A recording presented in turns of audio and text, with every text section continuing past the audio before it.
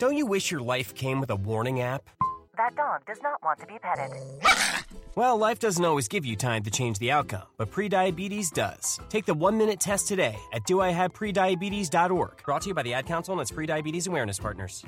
Coming up on Money Beats, look at the week ahead. Some important readings on the housing sector, the manufacturing sector, and big earnings from Walmart, Home Depot, and Target. This is Money Beat from the Wall Street Journal. Now, from our studios in New York, here are Paul Vigna and Stephen Grocer. Hello, all our friends out there in podcast land. Welcome to Money Beats. Look at the week ahead. Paul Vigna and Stephen Grocer here in New York City. Mr. Grocer, how are you doing? I'm doing very well, thank you, Paul. You are. That's good. I'm glad to hear that. I'm glad you're glad. I'm glad. And we are joined on the phone by Wall Street Journal economics reporter Sarah Chaney, calling in from the nation's capital. Sarah, how are you doing? I'm doing great. It's a Friday. Yeah, I mean, Sarah, that's a good point you raised there, because I was thinking about that too. Can you just walk us through, give us a sense of the flavor of what the newsroom is like down there these days? I mean, you guys have to. How exhausted are you guys? We can't keep up with it up here. Yes, yeah. We work pretty long hours here, but I just learned the other week that our building closes around 9:30 every night. So the reporters, I don't know if people are working from home, but there is a stopping point. Wow. So you learned that through experience? Yes, I did. Oh, boy. Yeah. Running back to get my laptop. Right. Wow. The 8th floor. But yes, it is. It's an exciting environment here. Sure, of course. Sure. Right. I mean, look, we're all news junkies, what we live for, right? Mm-hmm. Yeah. Absolutely. So let's junk out a little bit here. Sarah, what is the big happenings on the economic calendar in the week ahead? We have housing starts on Tuesday, as well as industrial production. I don't know if econ nerds are the main people interested in these, but for housing starts, I mean, the housing market has been really interesting lately. We're starting to see some increased demand from millennials. The housing supply is pretty tight while home prices are rising, which is essentially a function of softer housing starts. And so I think economists are going to be looking to see whether new home construction improves in this report. It's known to be a pretty volatile report. Some argue you can't read too much into it, but it'll be interesting. Yeah, I mean, look, we're at the height of spring. I know these are starts, right? So they're not, selling houses. Right. But still, I mean, it is sort of an important time for the housing market overall. Industrial production actually is certainly more interesting, I think. I mean, people have been talking about productivity and how sort of lame it's been, and the fact that we can't seem to get productivity moving faster than this. What are we looking at with this report? Mm-hmm. We have seen manufacturing output fall quite a bit. In last month's report, it fell, and the Institute of Supply Management actually puts out a separate report, and they said last week that their index of manufacturing fell in April. And so it'll be really interesting to see what happens in the manufacturing sector, because you're right, productivity has been weak. We have all sorts of reports that measure these things, and for the most part, it has been, slow growth. I think part of an interesting part of this report that often gets overlooked is the capacity utilization rate, which people kind of just gloss over. But, it is what it says. It's how much of the nation's capacity is being utilized, and it is not been above its long-term average for this entire recovery. Forget, being at a strong level. It has not even been at the long-term average this entire recovery. So I think that really sort of illustrates just how far this economy that we currently have, how far this economy has to go before you can really start talking about having any kind of a strong economy. Last week's jobs report was so positive, and it's hard to say the economy is doing really well or really poorly, but you're right, capacity utilization is important. And Sarah, if you don't know, Paul always finds the reason to say why the economy is. No, I don't. I literally have been doing this podcast with him since 2012, and a week has not gone by. We're waiting for the day. That's going to be the sell signal for the markets that we've hit a top, is when Paul turns on the economy. I mean, and to be fair, I will be fair. Paul is not completely wrong. I mean, this economy has been fits and starts. It's muddled along, at the bottom. For every, good couple of reports, showing signs, there'll be, a few bad ones that say the exact opposite. I mean, that has been the story, I think, of this recovery. Look, I just report the news, Grocer. That's all I'm doing over here is just reporting the news. But Paul, I think you're onto something there. You have to be skeptical of these data reports because earlier this week we got a couple of inflation gauges that indicated that inflation was, going up, and then we get today's CPI report and it's like, well, not so much. So Yeah, exactly. For every 2 steps forward, there's 2 steps back. 2 steps back, which is why we have this, sub 2% growth that's going on.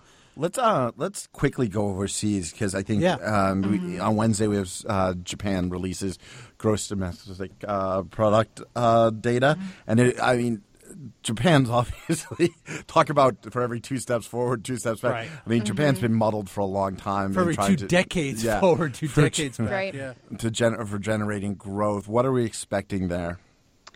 Right. Its last GDP report actually showed slower growth, largely driven by weaker consumer spending and kind of fears of the U.S.'s protectionist policies. Mm-hmm.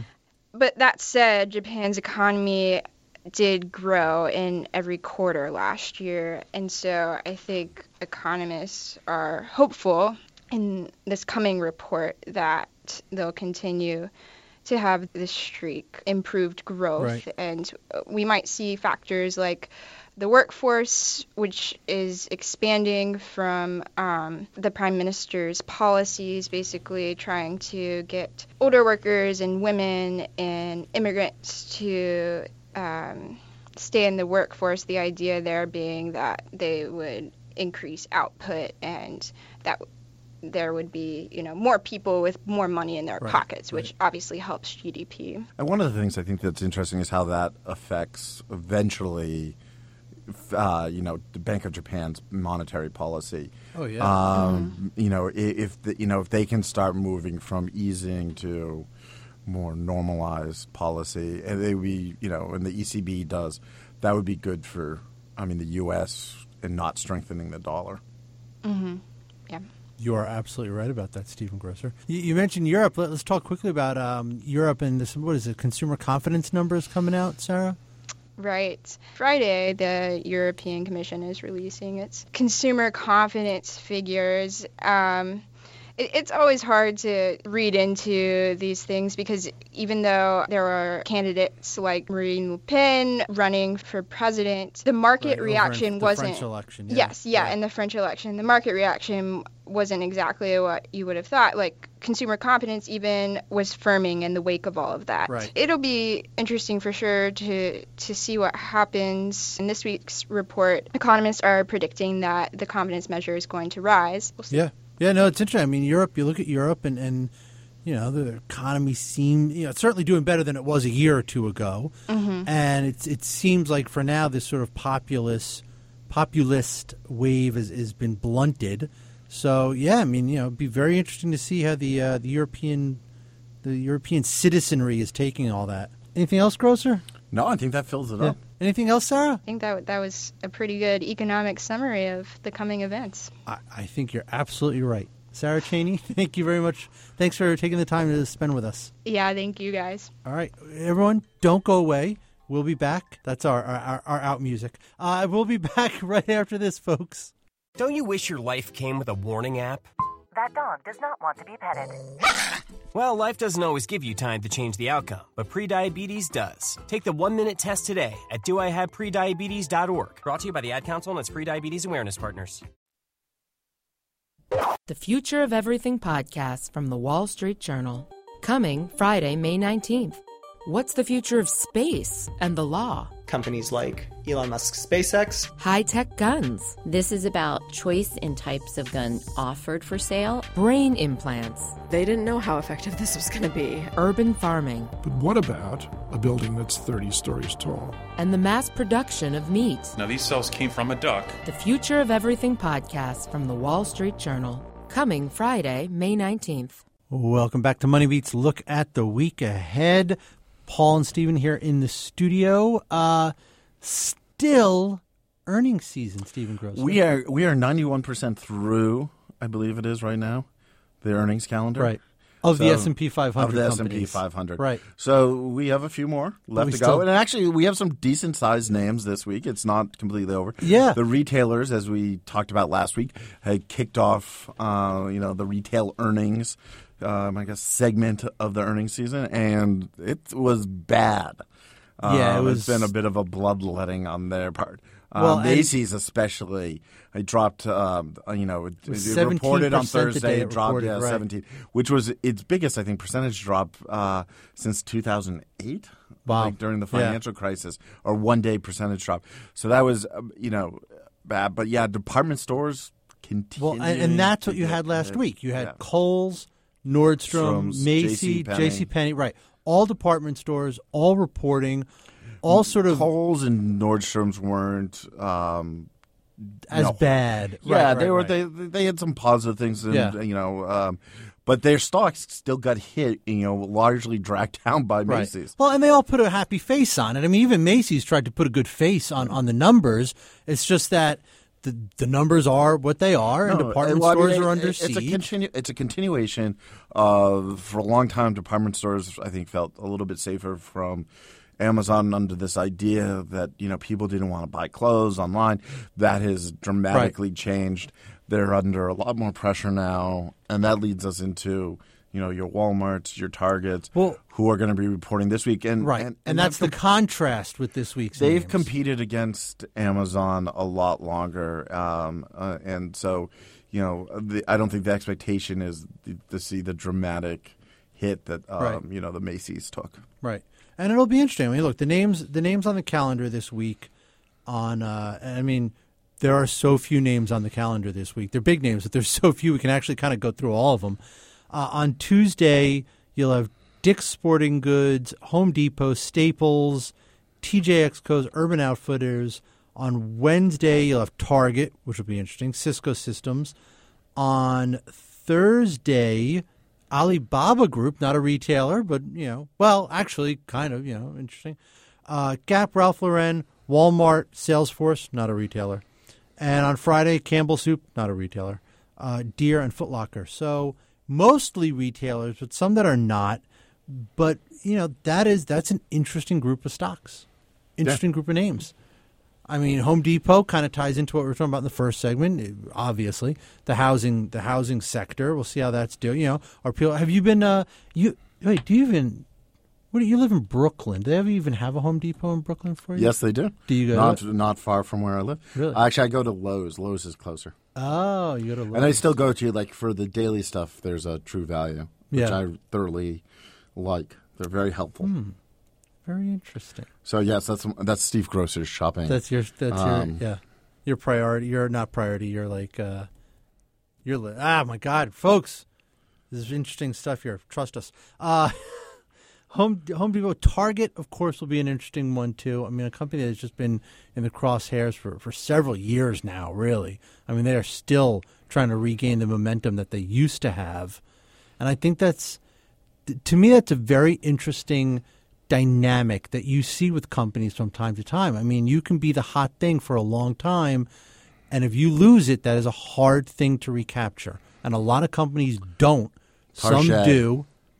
Right. I mean, Target, that's what people call it. And there's a Target in Brooklyn too, if you'd like to know. Oh, is that there? is packed over the weekends. One of the things interesting you'll see. I don't know how much clarity or we'll get on the call or in the earnings from Target on this, but they did launch a pilot program where they're offering home delivery or same day, I think it is, home delivery on certain household essentials, essentially, or next day delivery on household essentials. So that's an effort to compete with Amazon. It'll be interesting to see if that's right and working of course, or not. I mean, both Walmart and Target have are trying to amp up their online presence. Oh yeah, they have to. I mean, look, Amazon is the beast that is eating retail. That's just it. That's what it is. And interestingly, I think on what's happening next week, Monday is the anniversary of Amazon's IPO. We talked about that on the previous podcast a bit. Right. But, you're talking about a company that went public. It was worth a couple of $100 million. It is now worth close to $450 billion.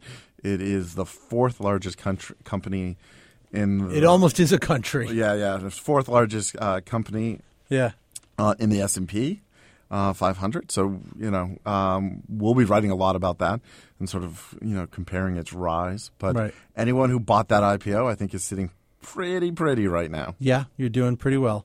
All right, let's leave it there. Everyone, thank you for listening. Going to be an interesting week. Keep your ears peeled because we will be out during it. So we'll talk to you soon.